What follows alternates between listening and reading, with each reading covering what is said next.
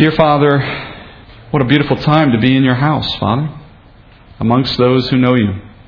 You indwell our body, Father. The temple is the body, but we bring you into our lives through the practices of our faith, Father. For you're never away from us, but we can get away from you. And we can forget you, and we can set aside following you and concerning ourselves with you. So it's a good thing, Father, that we would take one day of the week at least and gather under a roof and call it a church and be mindful of you. I know you would prefer, Father, that we would think about you at every moment and that we would beware of your presence in our lives at every turn. And we long to do that, Father. We desire that we would have that kind of mind. And we pray, Father, you bring us there in due time. But in the meantime, Father, we put special significance on one day of the week, and we put a special emphasis on gathering in this place because we love each other. We love the Spirit in us, Father, who makes us one, and we love your Word, and we're just concerned, Father, for the world that doesn't know you, and we want to be better at representing you and of testifying to you, of answering questions that people have, so that when we show them there are answers, that there is truth to be known, that will call in their hearts, that will call them to want to know you better. And so, Father, that's how we want this time to go this morning. Preach through the mouth of a man, Father. Do it in your own power by the work of the Spirit. Don't let it be my words, Father. Let it be yours. Let the truth be self-evident so that we would not be judged on the basis of how skilled I am, Father, but it would be seen and known to be true because you wrote it and because you provided it to us. And as we concern ourselves with it, Father, give us an honesty within ourselves to know whether we are living up to it or not. We pray this in Jesus' name. Amen. So after a couple week break, I want to bring us back into the story of Ruth. Not the first story, as I call it, but the second story, and that is the story within the story of Ruth. Within this book, we read not only of a family in Israel in the time of Judges, but also a story of the nation of Israel and that nation's husband, spiritually speaking, Jehovah. So this second story is a poignant love story, much like the first one. In the case of the first story, you have two widows seeking security, seeking a provider, having been widowed. But in that story, you have a picture of another one, of another story, that of God's love for His chosen people and how God deals with Israel and ultimately with the church as well. Each week, we're studying one of these two stories. Last time I taught the second half of chapter 1, looking at the primary story, that is of Naomi and Ruth and Orpah and so on. This time we're going to look at that same passage from the second side, from that of Israel and the Lord, and a new character today, the church. I want to reread those verses, part of them anyway, so that we can remember what we looked at. We'll start in verse 7 again in chapter 1 and just read down through most of the end of the chapter. We read in verse 7 that Naomi, she departed from the place where she was and her two daughters-in-law with her, and they went on their way to return to the land of Judah. And Naomi said to her two daughters-in-law, "Go, return each of you to her mother's house. May the Lord deal kindly with you as you have dealt with the dead and with me. May the Lord grant that you may find rest, each in the house of her husband." Then she kissed them, and they lifted up their voices and wept. And they said to her, "No, but we will surely return with you to your people." But Naomi said, "Return, my daughters. Why should you go with me? Have I yet sons in my womb, that they may be your husbands? Return, my daughters, go, for I am too old to have a husband. If I said I have hope, if I should even have a husband tonight and also bear sons, would you therefore wait until they were grown? Would you therefore refrain from marrying? No, my daughters, for it is harder for me than for you. For the hand of the Lord has gone forth against me." And they lifted up their voices and wept again, and Orpah kissed her mother-in-law. But Ruth clung to her. Then she said, "Behold, your sister-in-law has gone back to her people and her gods. Return after your sister-in-law." But Ruth said, "Do not urge me to leave you or turn back from following you, for where you go I will go, and where you lodge I will lodge. Your people shall be my people, and your God my God. Where you die I will die, and there I will be buried. Thus may the Lord do to me, and worse, if anything but death parts you from me, or parts you and me." When she saw that she was determined to go with her, she said no more to her. So they both went until they came to Bethlehem. And when they had come to Bethlehem, all the city was stirred because of them. And the woman said, "Is this Naomi?" She said to them, "Do not call me Naomi. Call me Mara. For the Almighty has dealt very bitterly with me. I went out full, but the Lord has brought me back empty. Why do you call me Naomi, since the Lord has witnessed against me, and the Almighty has afflicted me?"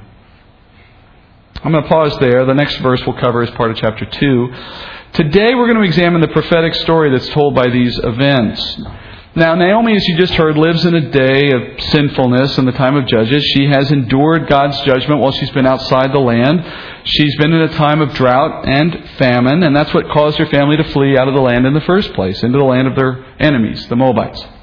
Those details, as you learned last time, picture the wife of Jehovah, that is Israel, judged by God for disobedience by scattering Israel into the land of their enemies, which took place after AD 70 and in earlier days as well. That scattering had the effect over time of reducing the number who are a part of Israel, bringing them misery, bringing them weakness.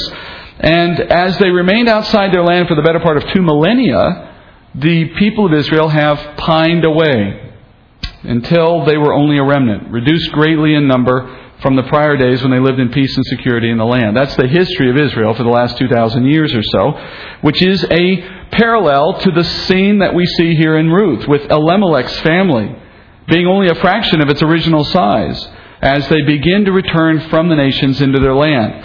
So we see in Naomi's story, at the end of this chapter, the beginning of that change. We said earlier that they had been in the land of their enemies for about 10 years, and when we looked at that last time, we noted that the terms there of about 10 years is more than just an approximation of time. It's symbolically saying something about the nature of the events. 9 being the number of judgment, 10 being the number of testimony. They are about 10. That is to say, they're between 9 and 10. They're ending judgment, and they're preparing to enter into a time of testimony. It's communicating God's purpose. That is to say, God had put Israel, or in this case Naomi's family, outside the land for a period of judgment as a response to the sin of the time. But it wasn't to their destruction. It would ultimately result in Israel being granted opportunity back in their land, and it would become a testimony to God's faithfulness that the nation would be restored at some point. And all of this is being pictured in Elimelech's family. All the details parallel with his family. Like Naomi, God promised Israel that He would regather survivors in a future day. And for the past 60 years of history, you and I have been privileged to watch that regathering taking place in the land of Israel today. In a sense, you could say you and I are living right now in chapter 1 of Ruth. We're watching the family of Israel, the forsaken wife of Jehovah, Scripture calls her, coming back into her land, seeking rest after a period of judgment spent outside the land. Now, back in that first story, we see Naomi returning to her land, a very different woman than the one who left originally with her husband Elimelech. First of all, she's a widow. Secondly, she has no sons. And in the days of this story and in the culture of the East, the plight of a woman under her circumstances was one of desperation, which we said last time. She would not be able to own property. She generally could not earn a living. She couldn't testify in court. These are all rules that applied to women in that day. And most importantly, the family name would only be carried forward by male heirs. So a woman without a husband or a son was like an orphan in that time. All land ownership rights in Israel would have naturally transferred through male heirs. So she is at the risk of losing her inheritance, losing her rights in the land. So she is a candidate for starvation in the way that this culture often works. So the family of this woman, Naomi, is literally at the end of the line. They're at the end financially. They're at the end socially. They're at the end emotionally. Her husband is gone. Both her sons are gone. So she has no hope to bring herself out of this hopelessness. So you can appreciate the plight of this woman in the way she says, "Don't call me Naomi, call me Mara," which means bitter. Another example of this is found in Luke. In chapter 7 of Luke, Jesus comes across a woman who is under very similar circumstances. And in chapter 7, verse 11, we read this.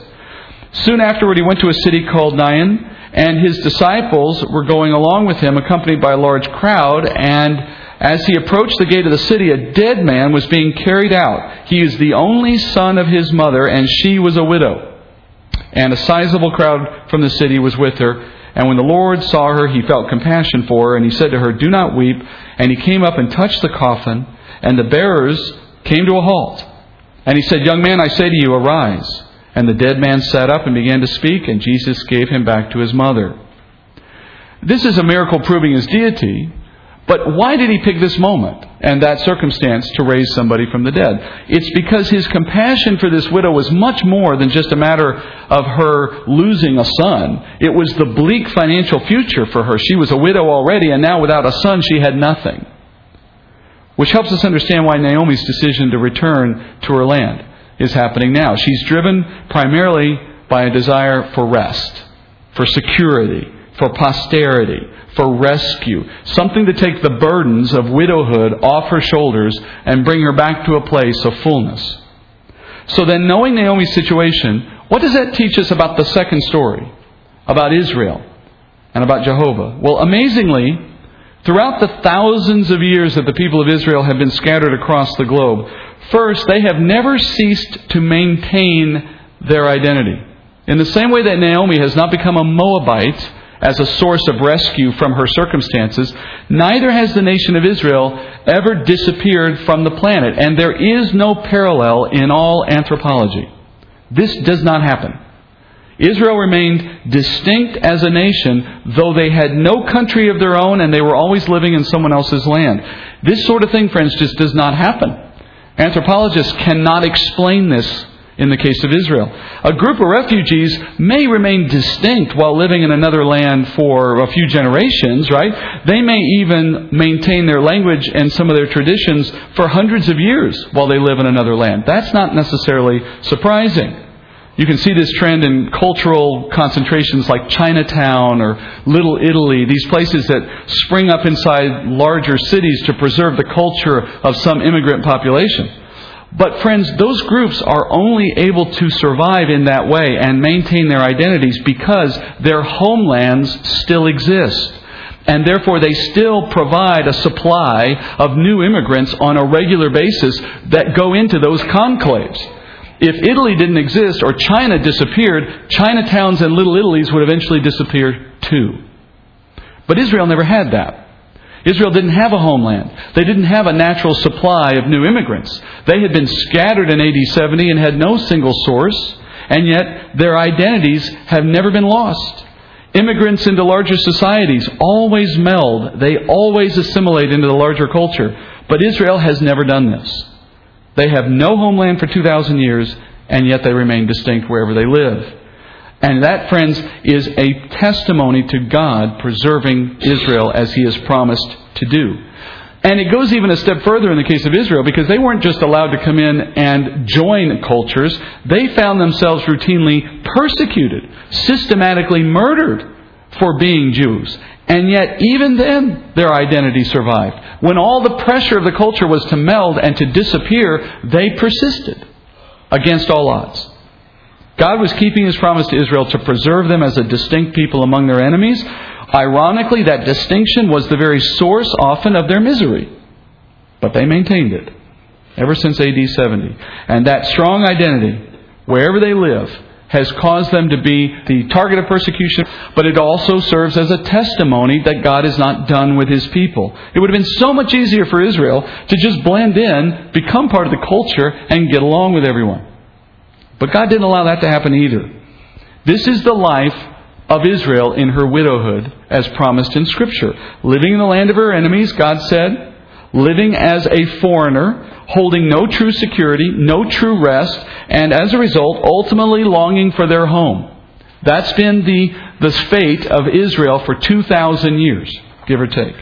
No matter how comfortable the Jewish people might have become living among other nations, that comfort was always temporary because eventually persecution reemerged. Eventually they lost their place of rest or security, like a widow in the lack of an inheritance, like someone like Naomi, who knew that she could find no rest in Moab. She had to return to Israel, to her homeland. In 1948, everything changed for Israel. Jews the world over awoke on May 14th, 1948, to the reality of a Jewish state on the earth again for the first time since AD 70. And immediately millions of Jews began making plans to return to that nation. They could finally rest from their enemies, or so they thought, and they could be at peace in their homeland, or so they dreamed. But they didn't return as the same people who left.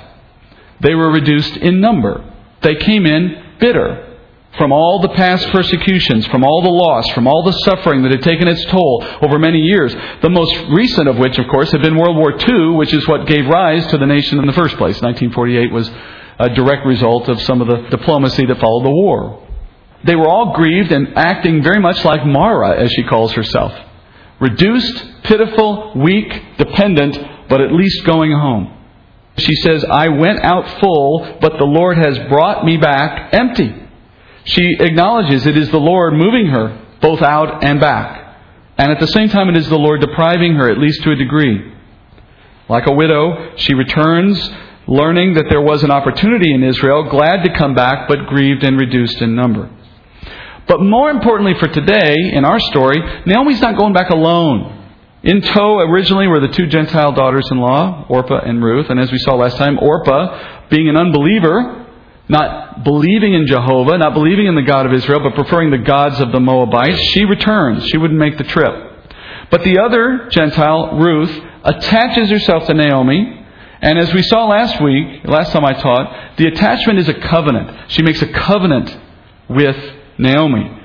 Consider what Ruth's future held when she makes this covenant. As she thinks of going into Israel, what was in store for Ruth?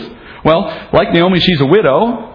So she's looking for a security and a husband. But unlike Naomi, she's young enough to expect someone to take an interest in her and an opportunity to marry, to come along.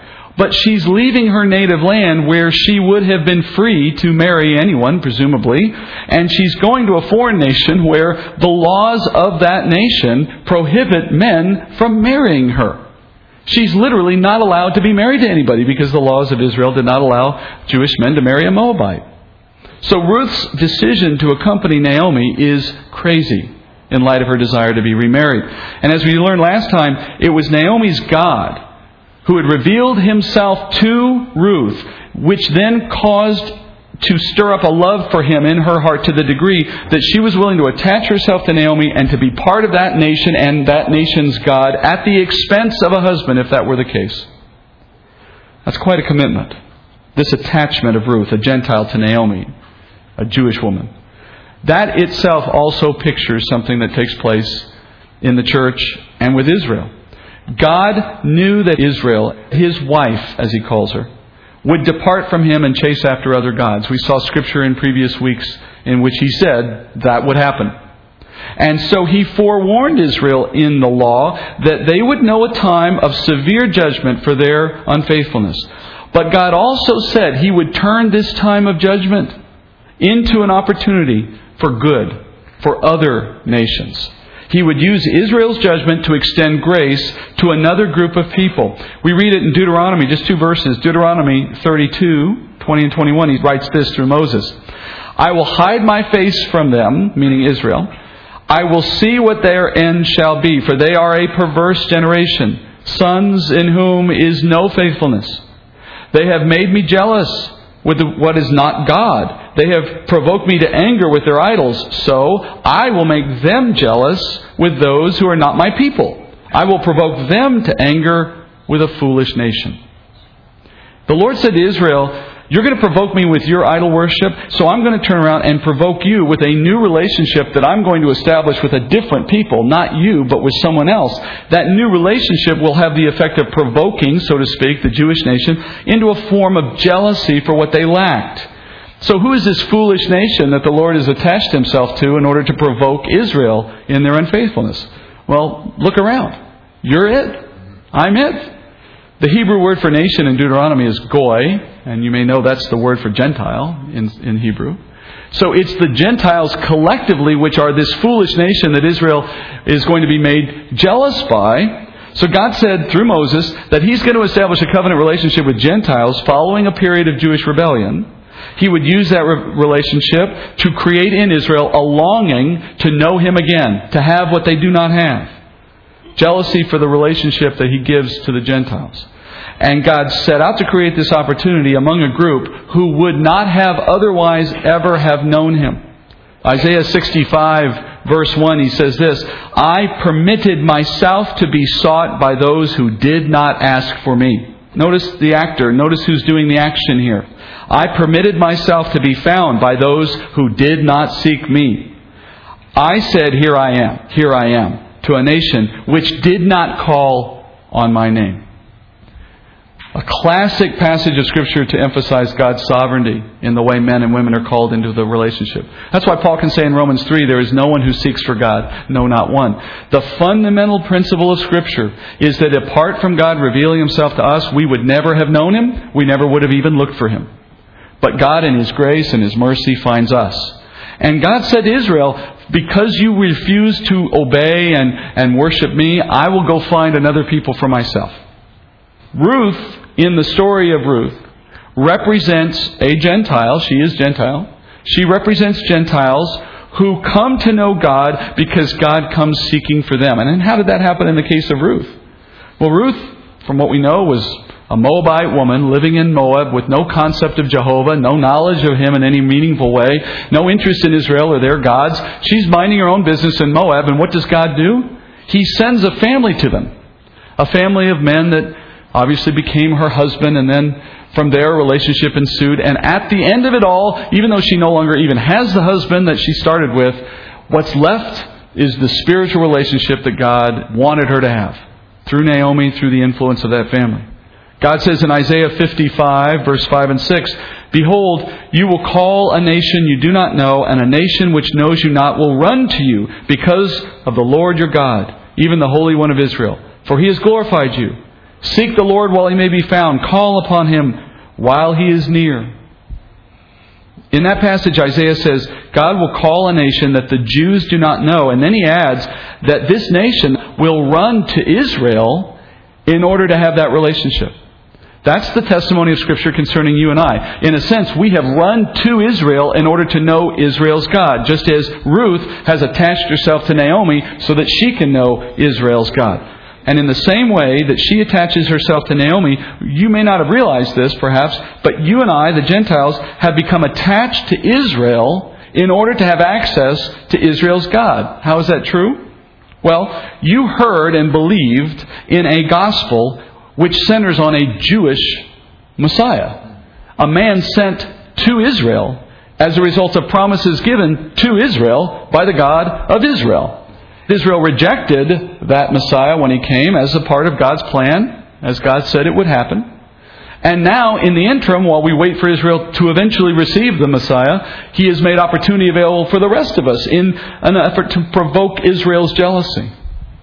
So, you and I have been attached spiritually to Israel by way of the covenants God extended to them. Paul says this in Romans 11. Let me just read you Romans 11, 11 and 12. Paul says, I say then, they, meaning Israel, did not stumble so as to fall, did they? May it never be. But by their transgression, that is their sin against God, he says, salvation has come to the Gentiles to make Israel jealous. And then he says in verse 12, now, if their transgression is riches for the world, and their failure is riches for Gentiles, well, how much more will their fulfillment be? Paul explains that God has set the Jewish nation aside just for a time in order to make the gospel available to you and I instead. And he says, if He was willing to set His own people aside so that you and I could have the glory of salvation, well then, how much more glory will it be when in the future God brings Israel to the fulfillment of what He promised them?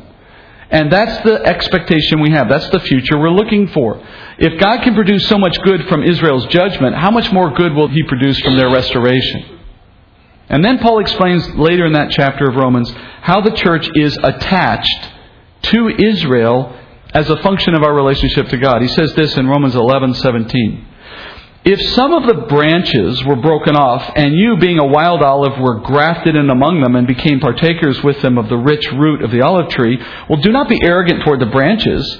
But if you are arrogant, remember that it is not you who supports the root, but the root supports you.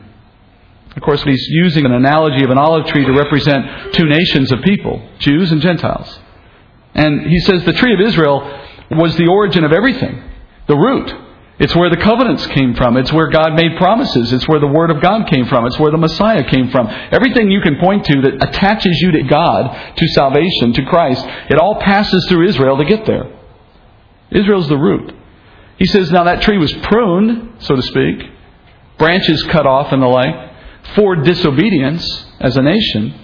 And in the meantime, God is grafting in some foreign group of branches, you and I, into that root for a time. And we receive our nourishment, spiritually speaking, from Israel, from what God gave them, in other words. We owe our very spiritual life to the Jewish people in that sense, not individually to a person, but to the entity. But in the long term, God will eventually restore Israel as He has promised. We, meanwhile, benefit. And Ruth, going back to the first story, is a perfect picture of this. Ruth, in faith and love, recognized that this Jewish woman was her lifeline to a God that she has now come to know. In a sense, she's grafted into Naomi, and she's receiving her spiritual nourishment through Naomi, in the sense that it's through Naomi that she's come to know these things. And friends, we're Ruth. In that sense, we're spiritually attached to Israel by our faith.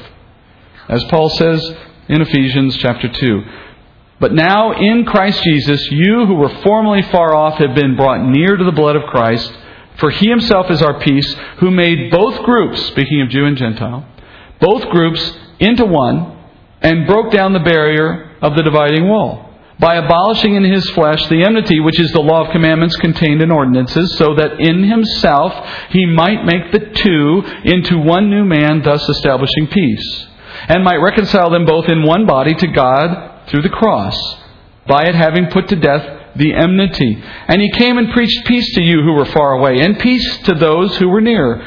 For through Him we both have our access in one Spirit to the Father. So Paul says this, that the church and Israel are united by faith in a common God. Now, to be clear, Paul's not saying that the church and Israel are the same entity, or, for that matter, that the church replaces Israel in any sense. That's often taught, but it's not accurate to Scripture. Paul clearly teaches here and elsewhere that Israel remains distinct from the church, though we are one in our union with the same God, with Christ. Even as believing Jews are welcomed into the body of Christ today, nevertheless, the nation of Israel still remains on the earth today. One of the best pieces of evidence I could offer you, by the way, for the distinction between Israel and the church is the symbology in the story of Ruth itself. When Ruth comes to know and follow Naomi's God, do Ruth and Naomi merge into one single person in the story? Well, clearly not. Or for that matter, does Ruth replace Naomi in the story, pushing her out of the way, so to speak? No. The two remain distinct, but they remain united spiritually by faith and love for the same God. And I might add, in the course of this story, they both have two very different destinies in the story, though related, as does the church in Israel.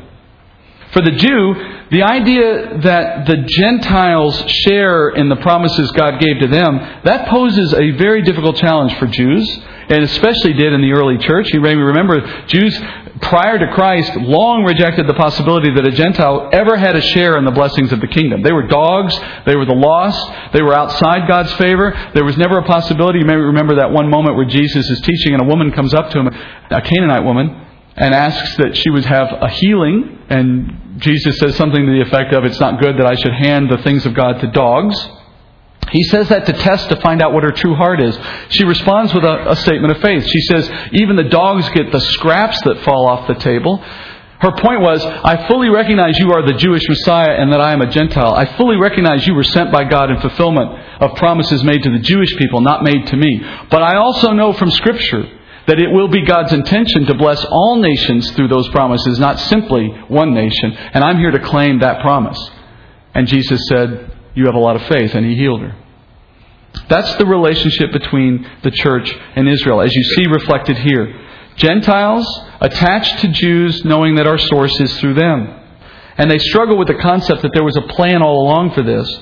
God has to step in and set them right. You may remember early in the church, some of the Jewish apostles struggled with the very concept that the gospel that they had been entrusted with was intended for Gentiles. At one point, the apostles gathered to decide as a group whether God truly intended to allow Gentiles to enter into the church. And in Acts 15, you read this. The apostles and the elders came together to look into this matter. And there had been much debate.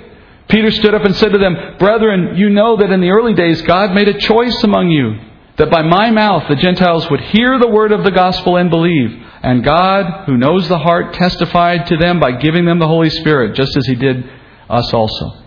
And He made no distinction between us and them, cleansing their hearts by faith."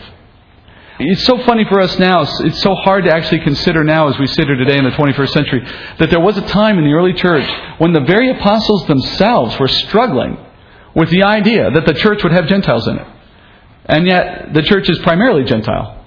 That's how hard it is for Naomi to accept the idea that Ruth is attaching herself. Did you catch that in the story? Did you notice that?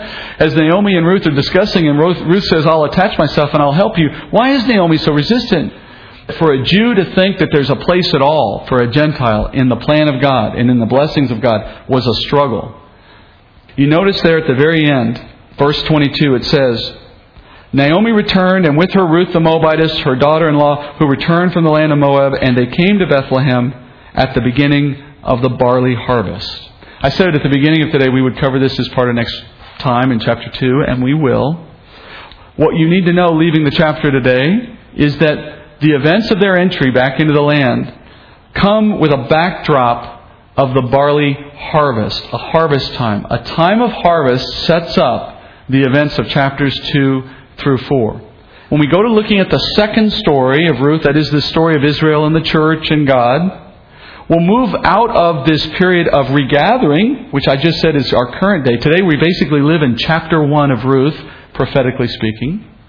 When we enter into chapter 2 and beyond, we enter into a time of harvest. And if you are a student of Scripture, particularly the New Testament parables that Jesus teaches, you may be hearing in the back of your head a little ring going off thinking harvest. Harvest is often used as a picture in Scripture of something, isn't it? The harvest time, the reaping of something, the separating of the wheat from the tares and the like. And if you're thinking that, you should be. Because it sets us into a certain time frame prophetically as we move into chapters 2 and beyond. That of a time in which harvest will take place. And what will come of the two entities in the time of the harvest. That's where we're headed in this story. That's why I said that Ruth is a story of eschatology prophetically. Even as it tells the beautiful story of a woman being redeemed from her widowhood. We'll come back to that next week. Let's go to prayer. We'll have a time of corporate prayer as I finish, and then we'll be dismissed. Heavenly Father, thank you, Lord, for our day of doctrine and the depths of your word. I know sometimes, Father, a Sunday is a time of exhortation or encouragement, or sometimes it's a time in which we're reflecting on our individual lives. And then sometimes, Father, we simply sit at your feet and we learn. Sometimes, Father, it's best that we just pay attention to where you're going and to the way you've worked in the past and the plans you have for the future. For it does so good for our souls, Father, to understand you're in control and that there's a huge plan going on around us, and yet in your love you decided to make us a part of it. That we didn't seek you, that you sought us. And that in the depths of our worst days, when we're living in our flesh, when the world is persecuting us, when things aren't going our way, we can rest, Father, knowing that by faith alone we have already been saved. And that by your mercy, by your providence, by your wisdom, you've put us on a path that's leading somewhere. And we don't have to know the way. We just have to trust you. And if you can take Ruth and Naomi and move their lives thousands of years ago in ways that reflect perfectly your plan for the ages, well then, Father, truly, what else could you not do? I mean, is there any reason, Father, for us to worry? Is your hand incapable of meeting our needs or of solving our concerns? No, Father, we know that everything lies in your control. Just help us to remember that as we may face struggles and as we may go through challenges, Father. We know that you're in control. And we thank you for that. We thank you, Father, that by your mercy you have brought us into promises you gave to other people. And that you've taken your own people and set them aside for a time because you loved us.